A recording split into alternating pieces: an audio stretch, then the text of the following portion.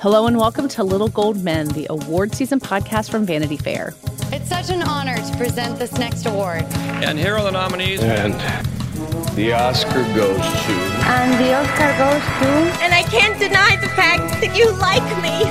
Right now, you like me. I'm the king of the world. There's a mistake. Moonlight, you guys won Best Picture.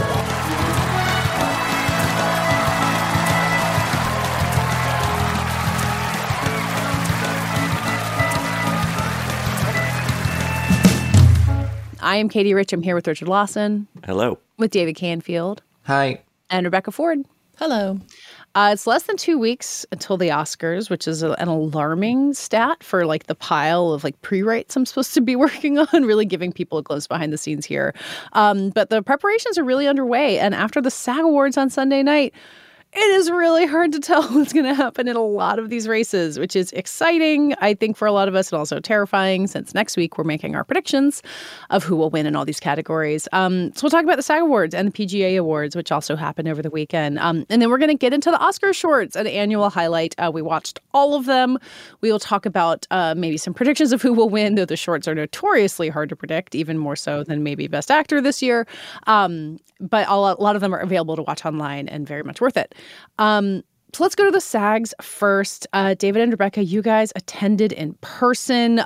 They streamed on Netflix's YouTube channel for the first time. Maybe we'll get into the viewing experience later. But Rebecca, in the room, you kind of included some details on our wrap-up post about how if it seemed like Everything Everywhere All at Once was succeeding on television, it was even more potent in the room. You really could feel it. And I feel like every time they won something, it wasn't just where they were all sitting that stood up. It was like the room, you know? And at the end of the night, I was at Valet and there were a few publicists and awards people, and the chaos of trying to get out of that building, you kind of like, it's a good place to gossip. And everyone was just like, yeah, they got it, you know? I mean, they are clearly going to win Best Picture. Like, everyone seemed very sure and mostly happy with it, other than the obvious competitors. But it did feel like a really big moment for that film, for sure. It was exactly to that point. Even before the show started and everyone's very crowded in, mingling over cocktails, the sentiment was very much that Everything Everywhere was definitely winning the SAG Awards. There was no surprise there, and that it was a very clear favorite at that point to win the Oscar. Now that it's won DGA, PGA, and SAG, that being the final of the big three, it's pretty unstoppable, and that seems to be the sentiment.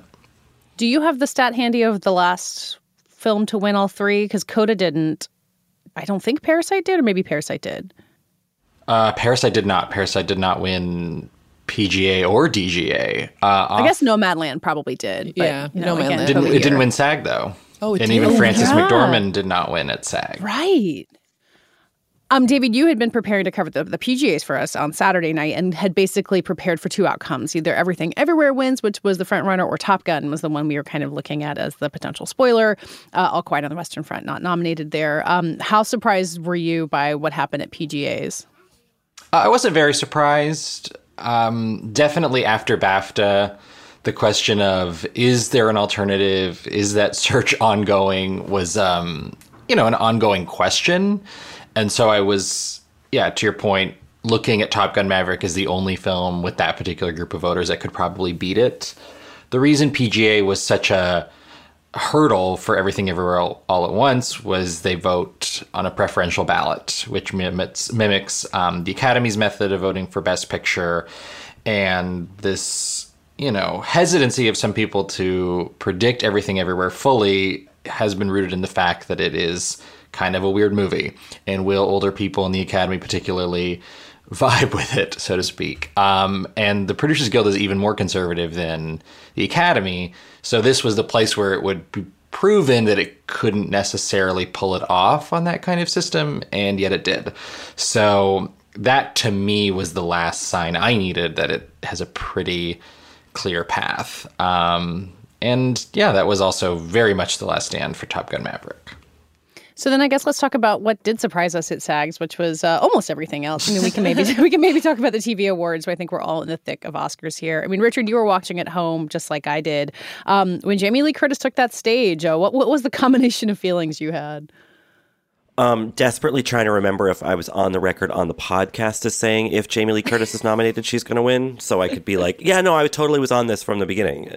I haven't been saying Angela Bassett for... I think you might have. I have a memory of hearing you say that at least. That was interesting. A friend texted me toward the start of the show when they did the, I'm so-and-so and I'm an actor. And when the camera went to Jamie Lee, you could hear the audience in the room erupt, and he texted, he was like, she's going to win. And then when she did win, he texted saying, I just can't stop being right, or something pithy. Told you. And then I, of course, had to get all nerdy and be like, well, technically, whatever.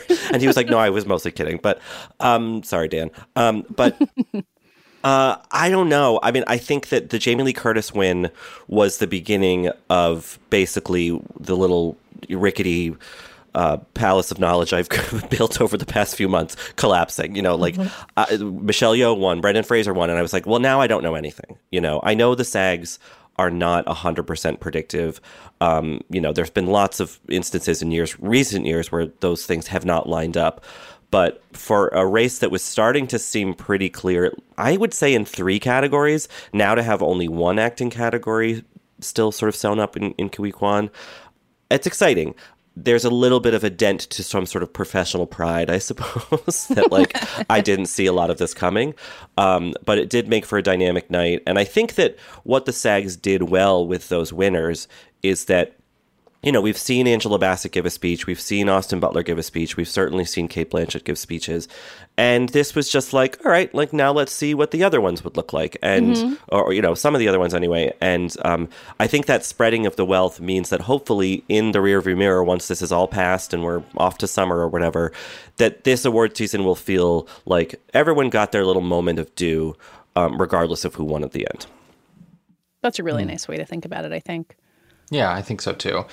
If it would have been one thing if Jamie Lee Curtis just kind of won on her own, and that was a really exciting and surprising and maybe strange moment, given how that category had been moving. But as you say, Richard, the utter love for her in that room at multiple points. I mean, even of the clip reels, and she by no means has the biggest or richest performance in that category, her clip got the loudest applause. There was so much affection for her, and you're in a room full of actors. And so that told me a lot, that she is definitely a stronger contender here than we gave her credit for. I fully assumed she was going to win the Golden Globe and that would kind of set her off. She did not, but at this point, we've had 2 industry groups with Academy overlap weigh in. One chose Carrie Condon in BAFTA, and one chose Jamie Lee Curtis. So Angela Bassett actually has not been the selection of an industry group yet, which is pretty concerning for that campaign, I would say. Yeah, that race really feels totally up in the air now, when I feel like 2 weeks ago I would have said it's Angela Bassett for sure. I agree. I mean, right when they showed Jamie Lee's clip before they announced the winner of that category, the applause for her was just so loud that in my head I was like, oh, she's going to win. And I had not realized it until that moment. And she's so charming on stage. She's so self-deprecating about being a Nepo baby. She delivers that in such a way that everyone in the room eats it up every time. And I just feel like it was such a huge win for her. But overall, just to see Michelle, as Jamie Lee Curtis calls her in her. She said on Little Gold Men. Have I been pronouncing her name wrong this whole time, or is that a Jamie Lee Curtis special? It really made me wonder. It's a Jamie Lee Curtis special, but to see her win when we've all felt that Kate has it sewn up, showing the support behind this film over and over and over again. It's like it's very clear. It's been a long, long time that since I can remember that we've seen such a definitive sweep. I mean, I'm not talking about SAGs in particular, but if that were to repeat at the Oscars, if Everything Everywhere won director, picture, probably a screenplay, and 3 acting prizes, that would be, I can't remember the last time anything like that has happened. Well, I looked it up. The last film to win 3 acting awards was Network. And the one before that was Streetcar Named Desire. It's so uncommon. And then I think, David, you were helping me crunch the numbers on 2 acting awards plus Best Picture. $1 Million Baby was the last one? $1 Million Baby was the last one. Shakespeare in Love, the one before that. But of course, Shakespeare in Love did not win everything that Everything Everywhere is probably going to win. Yeah. So it's an unprecedented. It's going into these Oscars in an unprecedented position, especially just given the fact that it is a movie so outside of what the Academy would honor even 5 years ago, and that's a really exciting thing. I do want to say one more thing about Jamie Lee Curtis, not to dent her momentum here on Little Gold Men, but I find the rallying around it kind of unusual. Because to me it strikes me as an industry veteran vote, which SAG and the Oscars alike do all the time. But Angela Bassett is kind of sitting right there. Mm-hmm. And it does make me wonder, is there that much affection for this performance? Which I think she's lovely in the movie, but I kind of have a hard time believing that, especially when Stephanie Hsu is right there. Or is it just that the love for her is so overwhelming? Because if that's the case, then it probably would carry her through. And if it's not, I do still have a hard time seeing her win because I don't think she has the best performance of the category. I don't think she has even the best narrative of the category. So she's in this weird, middle ground that I do find a bit perplexing, especially given that it took so long for her to win a big one. That there was a real rallying around her in a way that I'm still trying to figure out.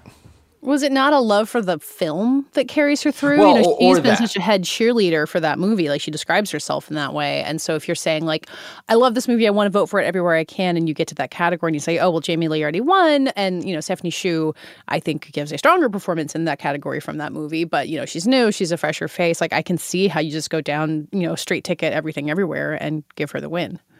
Yeah, I think it's just the combination of the win and the sentiment in the room. It's so strong, and it wasn't the same for Stephanie Hsu. It just simply was not. Although she is the greatest cheerer for her table mates. Absolutely. Listen, I think she's great in the movie, and I'm not saying it's completely undeserved or anything like that. I just find it a bit unusual that this has been the coalescing in this particular category, which has a lot of really strong, really showy performances. Do we, Katie, now that you mentioned people voting, straight down the ticket here, do we think there are Academy voters who witness SAG and think, well, they're getting too much, we got to spread this around, and I'm not going to vote for them as like, is there going to be a blowback because we're now heading into voting? I don't know, man. It's so hard. I don't know either. I feel like I was texting with another person who I won't name, but who is a very closely connected to the Oscar races on our side of things. And you're texting with Michelle Yeoh? Okay, that's fine. Michelle. And I said, okay, so is JLC just going to win? He said, well, I don't know. In a weird way, I could see this prying open a path for Kerry Condon. Mm-hmm. Yeah. I've heard that a lot. That's who I would predict today. That is who I would predict. Bassett's falling by the wayside. And I think the thing with Bassett, who is, obviously an iconic performer, she's great in that movie. I bet you in that room, when they played that clip, that's the first time a lot of people saw it.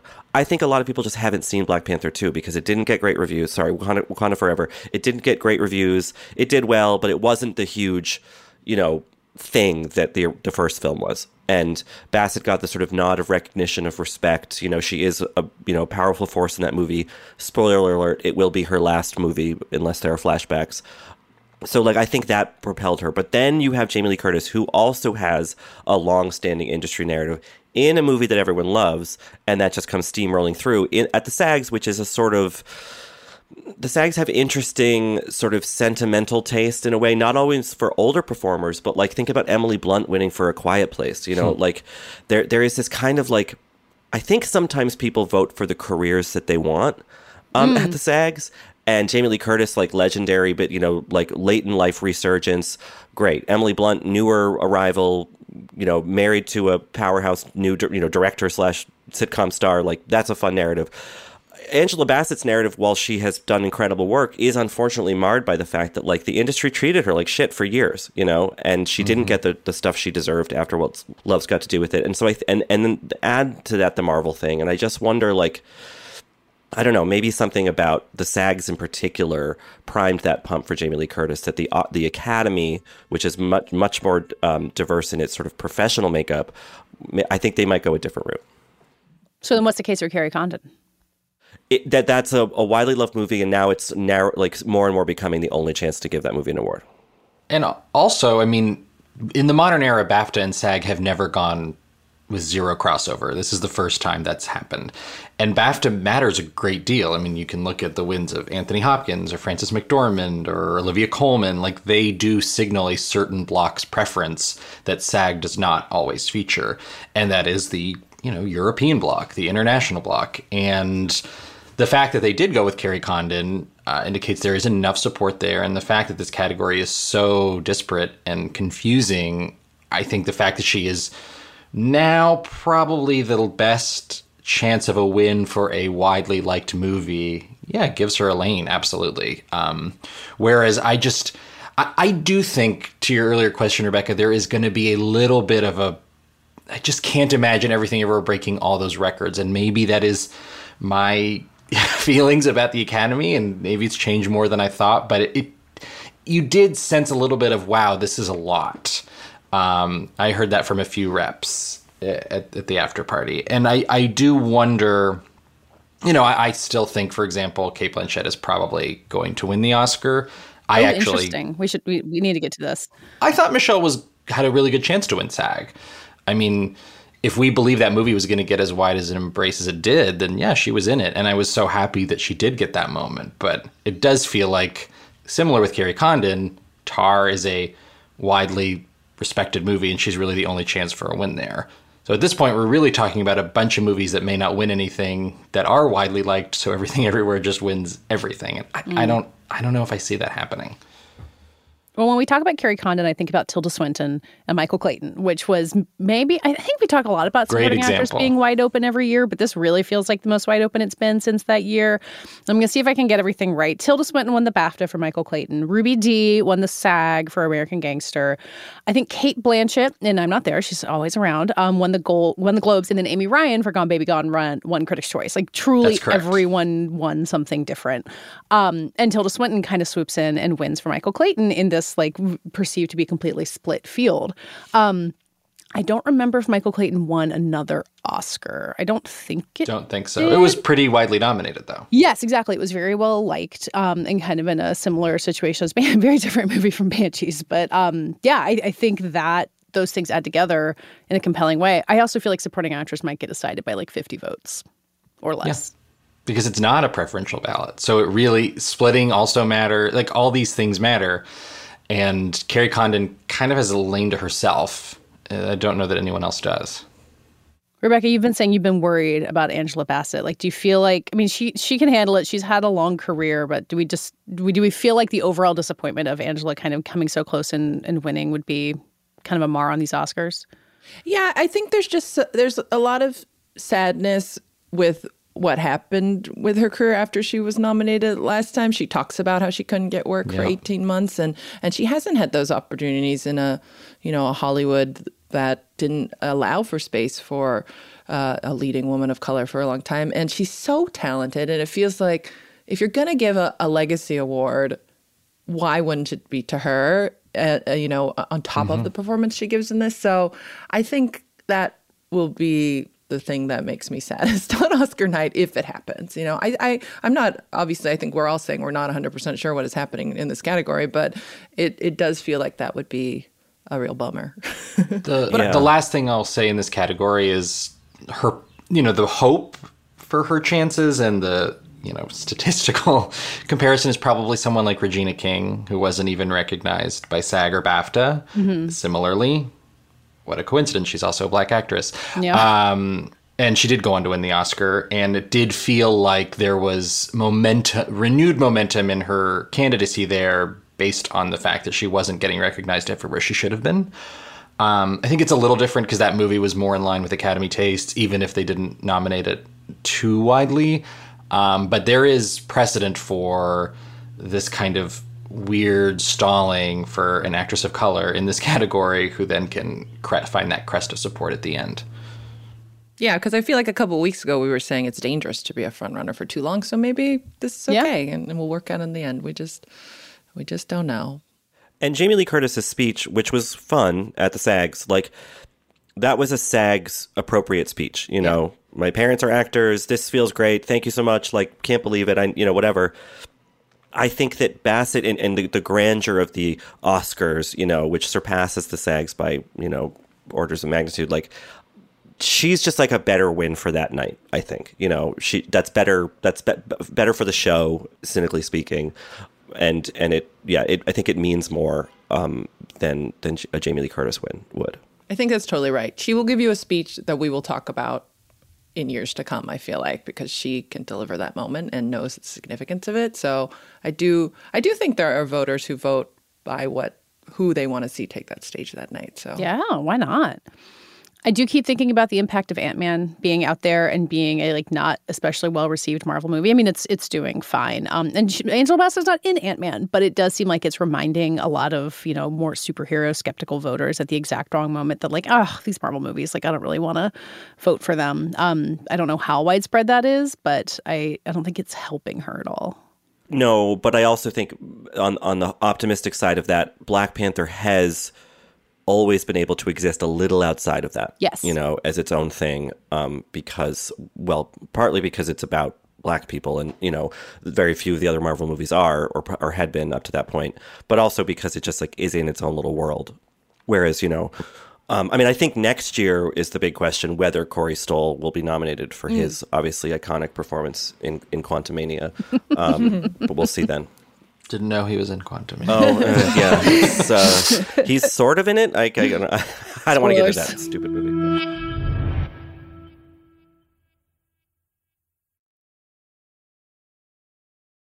Well, let's talk about Best Actress, which we did a little bit. And honestly, credit to the sound engineers of SAG, who Michelle Yeoh's dress, I thought was great. It was very daring and architectural and had this fringe on the front that was touching the microphone throughout her speech. But you could still hear her speech, which is kind of a miracle. It was rough in the room, though, I gotta say. Yeah, I mean, it was rough. I certainly wish it had not happened that way.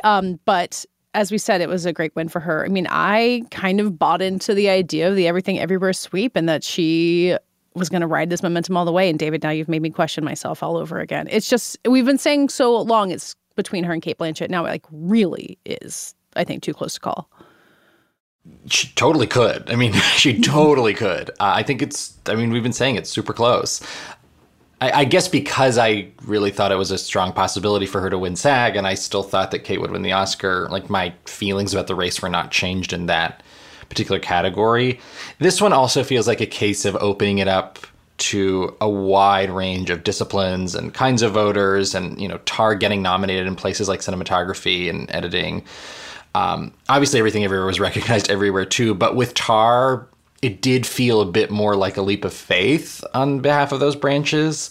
It wasn't considered a strong contender in cinematography. That was a surprise. There's a lot of respect for that movie, and that movie is even more her than Everything Everywhere is Michelle. Mm-hmm. It is consumed by her, and there is a tremendous amount of respect for her in that movie. And, I do think of wins like the Olivia Colman win. That's not the sentimental win. That was Glenn Close. Obviously, very different set of dynamics, but when it comes down to it, they don't tend to do the sentimental choice. And I think Cate Blanchett is not the sentimental choice. She is the choice for a movie that I think they will want to honor in some way.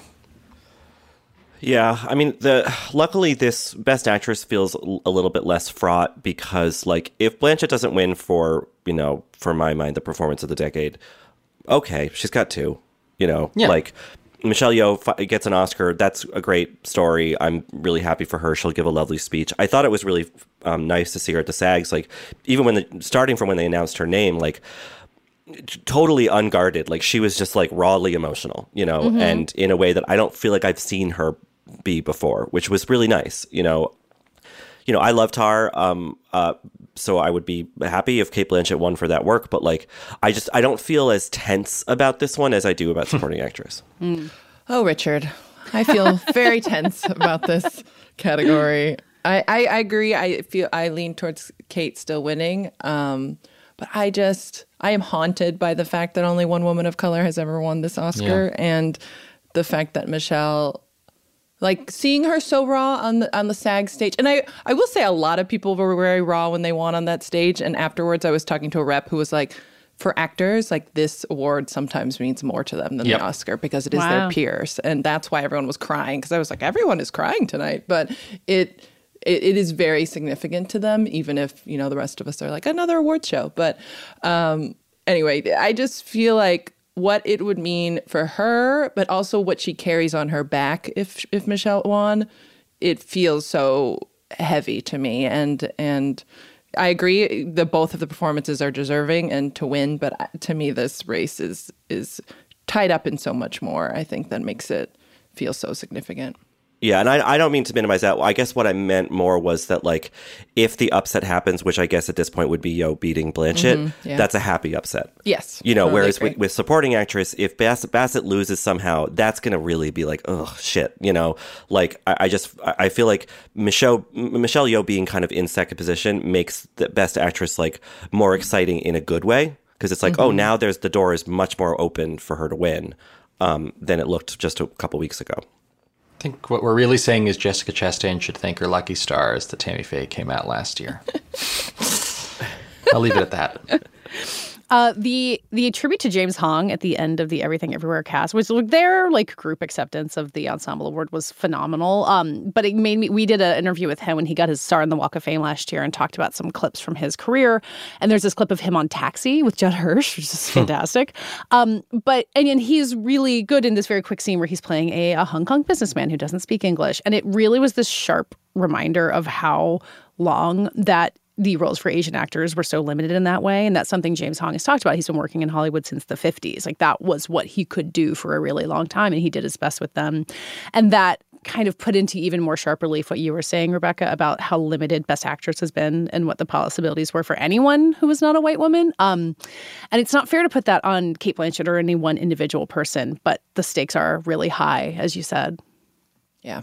Should we talk about Best Actor?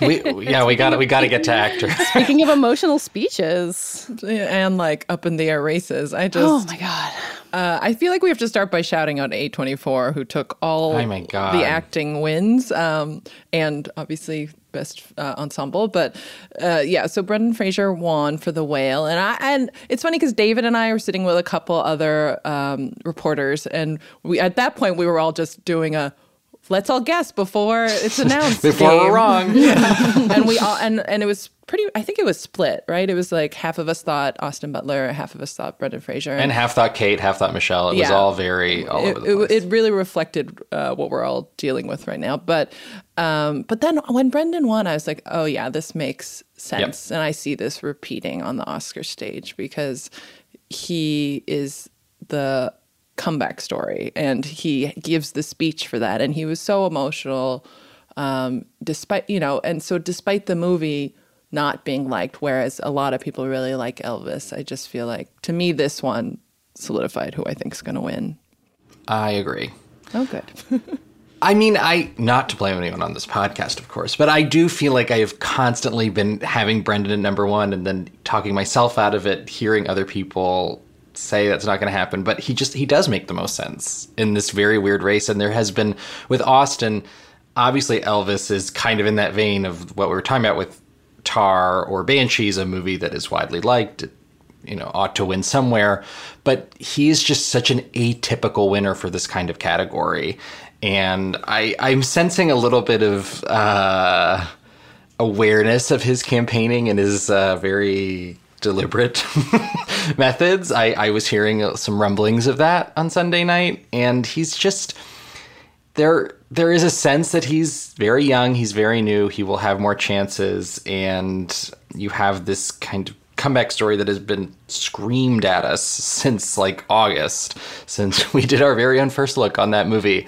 And it is clearly a performance, if not a movie, that a lot of the industry has gotten behind. And I'm going to stick with it. I'm going to stick with Brendan. I have not stuck with him. I've changed it a dozen times. But I think that was the moment that I was like, yeah, he's probably going to take it. It's been the story of this category, even as there's been so much seesawing. I think he's going to win.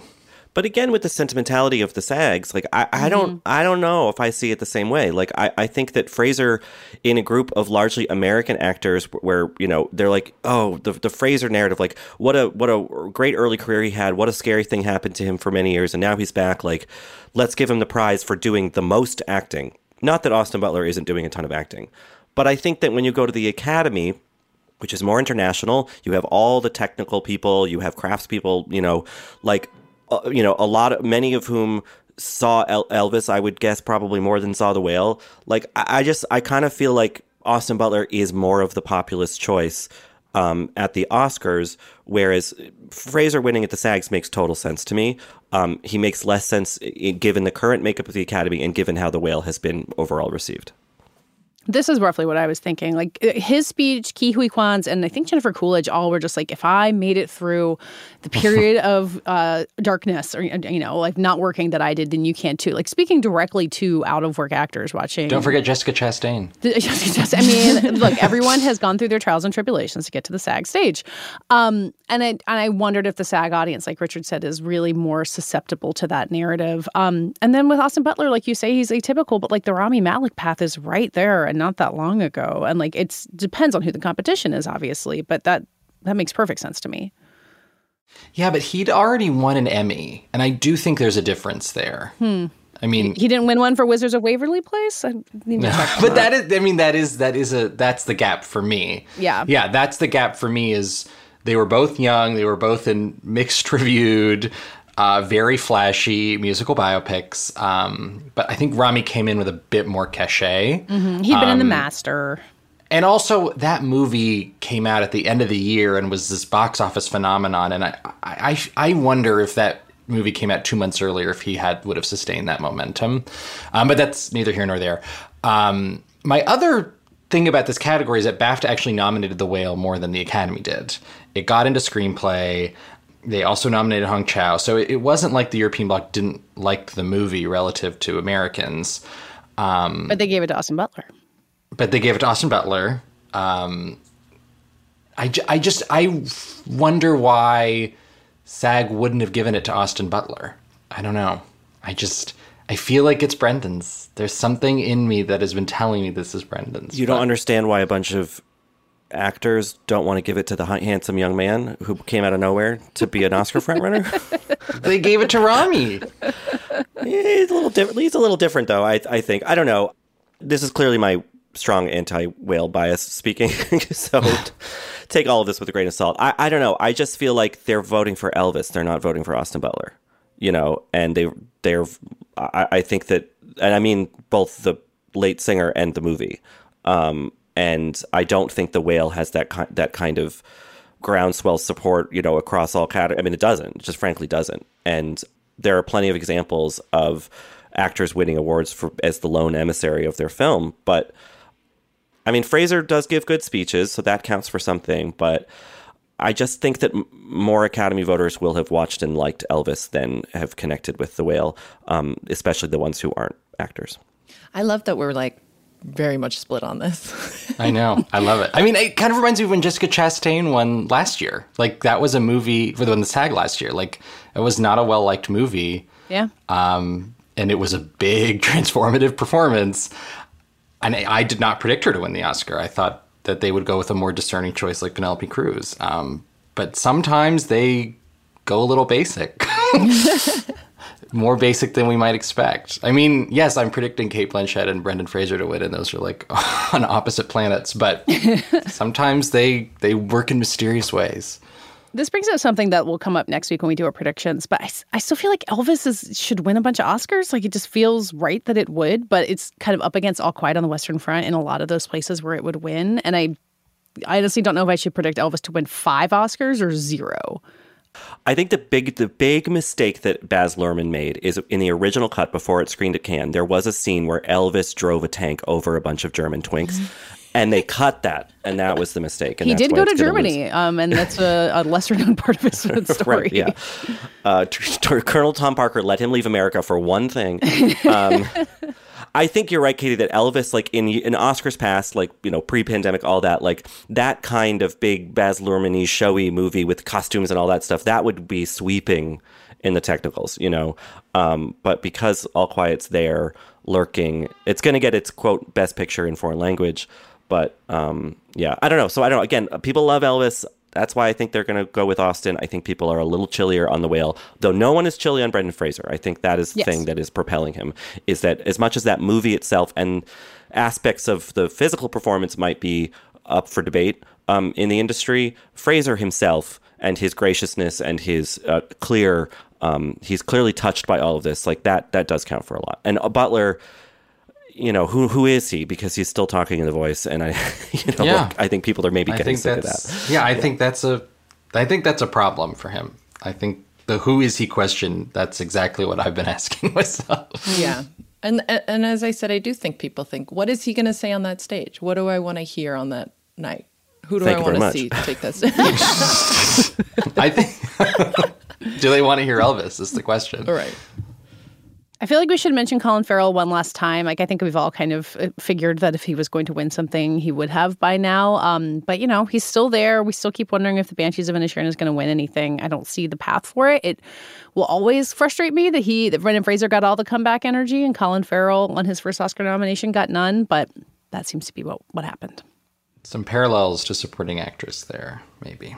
True. If only Colin Farrell hadn't done all those interesting arty movies all these past, 10 years. Really screwing him in the end. He saved his transformation into a weird bodysuit for the Batman movie instead of an indie movie, and that was what did it. I think also the Colin Farrell thing is an interesting indicator of like where we're at in terms of performance these days. We're like, it's a great performance. It's definitely one that would have won an Oscar however many years ago. But like he's up against two big transformative, physically, vocally kind of things. And it's just like in terms of like high wire act technical stuff, that Farrell's not doing that, And I think that when push comes to shove and you have to fill out something on your ballot, you don't go for the subtlety. I mean, that happens here and there, but like it's increasingly uncommon to see a quieter performance, get all the way. Yep. Joaquin Phoenix, Renee Zellweger, Will Smith, Jessica Chastain, that has been the trend. Yeah. Frances McDormand, again, outlier year. Yeah, outlier year. But Three Billboards was not quiet. No, indeed. And Gary Oldman was also that year. So yeah, that's been where we've gone. Yeah, actor in particular has had a real streak of that. I'll give you that. But also Austin Butler's a big performance too. Like we've got two big ones that are. Yeah, that's the thing. Oh yeah, I think in that vein, either of them fit into that. Template.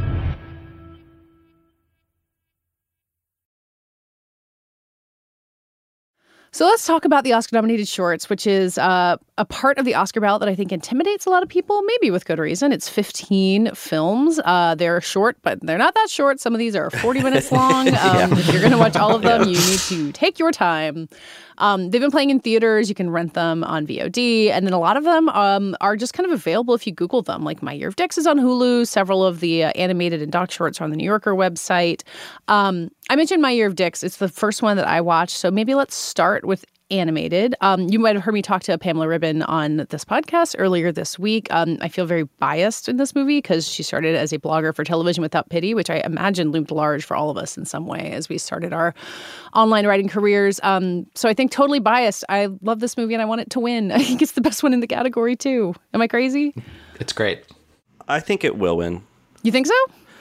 Yeah. I mean, I think that, well, I don't know. I mean, I think I think the stealth kind of problem in this category for me is The Boy, the Mole, the Fox, and the Horse, which is Apple. It has Idris Elba, Tom Hollander, Gabriel Byrne. It just has a lot of like pedigree behind it. Produced it or executive produced it. Woody Harrelson too. Yeah. I think the big problem with that is that it sucks. I hated it. It's so cheaply sentimental, and just like there's a point where like the mole asks the kid, what do you want to be when you grow up? And he says, kind. And I was like, oh, shut up. Everybody go home. This is so lame. I'm sure it's good for little ones to like be like, oh yeah, kindness is important. But like, I did not try to watch it with my kids because I do not think they would have made it through. I think kids might be kind of bored by it. Whereas My Year of Dicks has a similar sort of sentiment to it, but it's pricklier. It's more interesting. It's doing more innovative things with the animation. Both are hand drawn, which is appreciated, and it's always nice to watch the animated shorts because not everything is CGI or computer graphics or whatever. And it has the splashy title. I don't know. I just feel like that would be kind of a fun one for people to check off on their ballot, thinking they're being a little transgressive. And if enough people do that, then it wins. I've told Katie for sure that whenever I feel stuck in one of these categories, I do go with the most catchy title. And more often than not, I am right. I think voters probably do that too, right? Yeah. I mean, that is not the worst way to predict these categories because it is so hard to, I think, just figure out what the sentiment is and what the preference is and what has been seen. And I think that what's clicked on more immediately are the catchy titles. But I felt the same way about Boy, Mullen, Fox, Richard. So many aphorisms that leaned into the saccharine and made me want to pull my ears out. There is the catchy title of An Ostrich Told Me the World is Fake and I Think I Believe It, which is a kind of meta-fictional claymation thing or stop-motion animation thing. So that could kind of also take attention away from My Year of Dicks, but I don't know. I also really liked the Ice Merchants. Just thought the animation on that was really unique and transporting, and it had this quality of a silent movie that I found really compelling, and it wasn't too long. That one's on the New Yorker website. It's very easy to find. And it's just it's really interesting. It's what I love about this particular category because you get such a range of animation in a way you often do not in the animated feature race. And this, for me, was a prime example of something that was really mystical and strange and I found very moving. Yeah. Yeah, I think The Flying Sailor is maybe the most avant-garde of the five. And last year, I feel like all the animated shorts were very strange in some way. And this is kind of the most like those. But I also really enjoyed it. It's very short and kind of, experiential. And it involves some live action in there. And a sailor flies an explosion in outer space. It's like 12 minutes long. People should just watch it on the New Yorker website. The Flying Sailor is interesting because it is about roughly this thing that really happened in Halifax, Nova Scotia 100 years ago, where a munitions ship in the harbor of Halifax exploded and killed a bunch of people and destroyed the city. And I grew up in Boston, and every year, back then, a bunch of nurses, which the biggest, closest city was Boston, a bunch of nurses and other relief people went up to Halifax to help out. And so still to this day, Halifax sends a Christmas tree, a big Christmas tree, to be right in front of the state capitol in Boston as a kind of thank you for what happened 100 plus years ago. I've always thought that's a great thing for a romance movie. You know, you get a big action set piece halfway through. You have a young soldier in Nova Scotia who meets a young Boston nurse. They fall in love. Like a Pearl Harbor kind of thing? Yeah, amidst the backdrop of this thing. And so anyway, watching that little short kind of reminded me of this brilliant idea I have that will never be produced. It's not what The Flying Sailor is about, but I do. Now you can make your movie. Noteworthy that The Flying Sailor does have a penis in it because the sailor is naked as he flies through the air, and My Year of Dicks does not. That's right.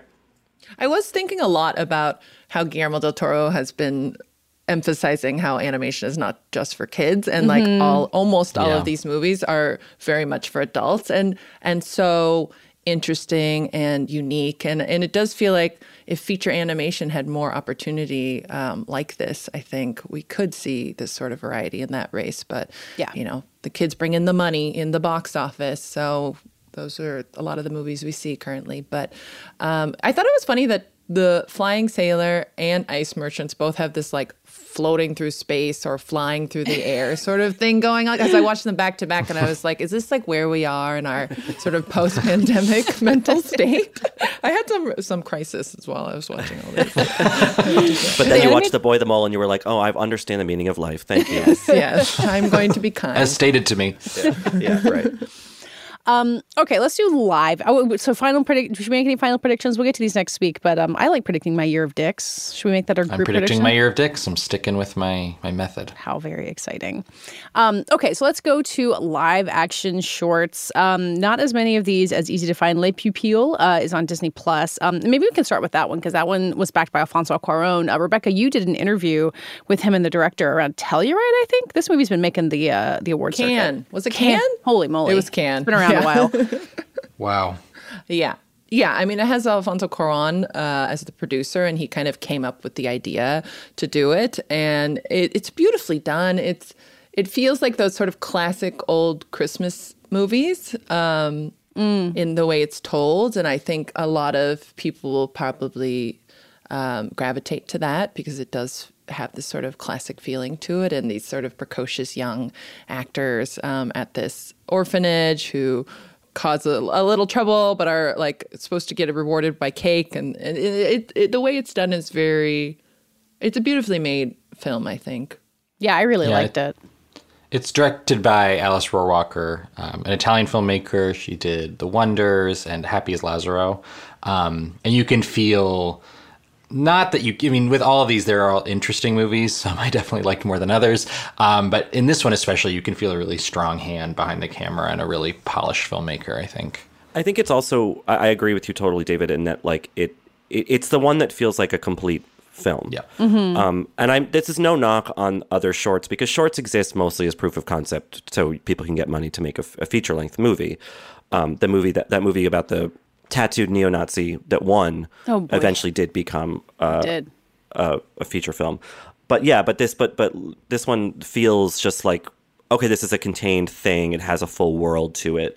Where you look at something like the very cloying An Irish Goodbye, and you're like, all right, this is just set up to get funding for a feature-length film about two brothers doing their mom's bucket list, which I kind of rolled my eyes at, as I did a little bit at Night Ride, which has a nice message. That's the movie from Norway about a woman who commandeers a streetcar. Sure. And then defends... that is what it is. Yeah, defends a woman on the train from some aggressors. And The Red Suitcase, which I thought was fascinating, about a woman from Iran who is, well, I don't know. Do I want to spoil it? She's arrived in a new land and sort of something stressful happens. I would watch that full-length movie. I don't know where it would go. But there's really good tension in that movie. Like that director knows how to craft suspense. Yeah, it's a thriller kind of. Yeah. Really strong last shot on that movie too. Mm-hmm. I rewound it. That really fascinated me. That may have been the one that surprised me the most. I mean, I think it was like 15 minutes. It wasn't very long.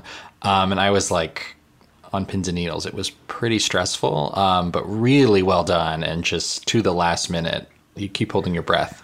I am sick of seeing movies set in Luxembourg, though. Enough. It's been too many. Specifically the Luxembourg airport. This is the new Atlanta, apparently. We should mention Ivalu, which might be the most beautiful. It's filmed in Greenland, and it's about, these two girls. The sister has gone missing, and she's kind of searching around the landscape for her. The director and producer have won in this category before, so it's got a pedigree there. It does have kind of, as many of these shorts do, like a very, now I see what the story was. But I've never seen a movie set in Greenland before. It was kind of like a trip I never expected to take. Yeah, I really enjoyed that one. I think it was one of my favorites. I mean, both for how it was beautifully shot, but I thought the story was pretty powerful the way it unfolded, even though it may have sort of that predictable beat to it. But I thought that one was pretty impressive. Yeah, it's kind of like, what was it last year where there was a movie from Kyrgyzstan, and it's like, wow, the shorts give you the opportunity to see things like, a Greenland set film. I mean, the filmmakers themselves, I believe, are Danish, but yeah, Ivalu was interesting. And the fact that they've won before, I don't think is a hindrance, actually. I think it might even help them. So actually, it was kind of a good, other than Irish Goodbye, which I really did not like, I was surprised by how engaged I was with the live actions this year. Yeah, I mean, with Night Ride, that was a movie, I was pretty disappointed by it, to be honest. Just also, it didn't look that good to me, and there were some things that I was frustrated by, but even that movie, I mean, Greenland, you get transported to this place that you don't see on screen very often. And in this case, you have two marginalized populations that get center stage, and there is something very touching about that. just the fact of it. And I just really wish the execution were there because I just don't think it was quite there. I was honestly surprised it was nominated. That was the one of the 5 where I was surprised it made the cut. It's pretty wonderful international this group is. It just makes you think about how many stories we may not be seeing from other parts of the world in the international feature category or elsewhere, because there's just so many beautiful filmmakers out there. Yeah, that's the joy of doing these shorts every year, I think. And I really would like someone to make Evalu into a feature film. Yeah. I hope that it can be expanded because I think there's a lot more there to kind of mine. I really like the part in Les Pupilles at the end where the girls, they occasionally sing into the camera and they sing, what's the moral of the story? I don't know. Which usually the live action shorts very much have a moral. Yes. And I think Les Pupilles would probably win. It's got Alfonso Cuarón and star power isn't everything. Our colleague Natalie Jarvie wrote about this for our awards issue, but this is the category Riz Ahmed won in last year. And it's a really good movie. I think it'd be a really worthy winner too. Yeah. 2 Christmas movies too. Yeah. Make note. Okay, let's jump to documentary, and I'm just going to jump straight to the one that kind of blew my mind when I watched it, which is Haul Out, because I almost don't want to spoil it, but it's you kind of know what the movie is about, but it's got this moment where you got this guy in this shack on a beach and you don't know what he's doing, and then one day you hear this roar outside and he opens the door and there's hundreds of thousands of walruses surrounding his cabin. It's the craziest thing I've ever seen. It blew my mind, and it's a really good movie otherwise, but I just was dazzled by that part of Haul Out. It's like if 10 minutes into Honeyland, she'd opened a door and there was just bees everywhere. But because it has this, it's very deliberately filmed. There's no voiceover narration. You hear this guy who's a scientist talk a little bit into a radio, I think, but otherwise it's just very atmospheric. And then the world that we think we know shifts very suddenly with the opening of a door. It's very striking, the way it was shot. I mean, it seems like there's a lot of composed shots in there. It doesn't feel like the camera's just randomly following this guy. It seems like, okay, now sit here, we'll film you, which I don't always love in a doc, but it's pretty effectively employed here. And then it's also, ultimately a movie about climate change in a harrowing way. Yeah. It really stood out to me because I don't mean it as an insult that you have a lot of by the numbers docs. You tend to in the shorts categories. But in this one, the fact that it is so withholding to that moment, and like you said, Richard, that the cinematography is so particular and seemingly deliberate, it's very different, I think, from the rest of the field in a way that I appreciated. I at times wondered both if it was too mannered and if there was the trickery of it threw me at times as I thought about it after, but the reveal is incredibly effective, and it is a movie that I really appreciated the construction of it. Yeah, I felt the same. I thought it was really well done. I think as a journalist, I was a little frustrated because tell me how did he get this job? Exactly. I'm I want more information, but maybe that's for the feature doc. But for them to capture that occurrence is just pretty incredible. Not to be cynical, but do we think that there's any hindrance to that movie given that it's Russian? Yeah, I wondered that. I feel like we talked about this last year with an animated short, too. Yeah. But it is, it's the most stylish of the ones nominated, I think. But then there's Stranger at the Gate, which is more about social issues in America. That is pretty compelling as a narrative because you think it's going one way and then it actually doesn't at all. And I wonder if that would be more accessible to a voter. I liked that movie. I thought it was, it could have been, it was a little pat, but I just thought it was told well. And I thought all the subjects and especially the people at the mosque were really compelling. I feel like it's so special that we get to do this because with the feature films, there's so much hype and build up and we know everything about the movies before we see them. And for the shorts, I went in being like, oh, what's this movie, Stranger at the Gate about? And then I thought it was going one way. And I think, for people who are going to go and watch them, going in as blind as possible makes the experience so special because we can't really do that with features. Yeah. Yeah. That one felt like the winner to me. That's the one Malala is backing, right? Yeah, and it's just got a ton of impact. It's pretty undeniable. So that one stood out to me. The other one that I really liked, just as an archival documentary, was The Martha Mitchell Effect. Yeah, that one was really good. Yeah, it was just really good. I don't really have any notes on it. I found it really engaging and informative and well-balanced. And, at times with those docs, you just feel kind of, but in this case, it felt like it had real movement and something to say cinematically that I thought was well It also done. was like, why the hell is most of this not in that Julia Roberts show? Oh my God, yeah. Why did they omit all? Yes. Why did they focus so much on Shea Wiggum and the kind of like wet bandits or whatever they were called, So the plumbers, weird. and not on like all of this crazy shit? Like obviously the one crazy thing that happened to Martha Mitchell in that hotel room is in the Julia Roberts show, which is, the name of which is escaping me. Gaslit. Gaslit, thank you. But like everything subsequent after, all her talk show appearances, all this stuff, like she was really out there being like, this happened to me, and like, we got to get these lying politicians out. Having been a staunch Nixon supporter for, years at that point, this short documentary gave me so much more than a 8-episode series did. Well, and Martha Mitchell herself was such an incredible character. Like, all credit to Julia Roberts. No one does it as well as Martha Mitchell herself did. And there's so much footage of her. Yes, she's just you can't take your eyes off her. I mean, she's really fun to watch in a really unsettling at times way. But I had the exact same reaction, Richard. And it's a weird experience when you watch a show. I admittedly did not finish Gaslit. I watched, I think, all but 2. But it's a weird experience when you don't really know what you're missing. But you kind of feel like you're missing something, or you're like, why isn't this more about her? And you're like, maybe it shouldn't have been the focus of the show if you didn't have enough material, but they so clearly did. And I want the full documentary. I want the full series. I want the biopic. This definitely righted that wrong I didn't even know was a wrong. Yeah.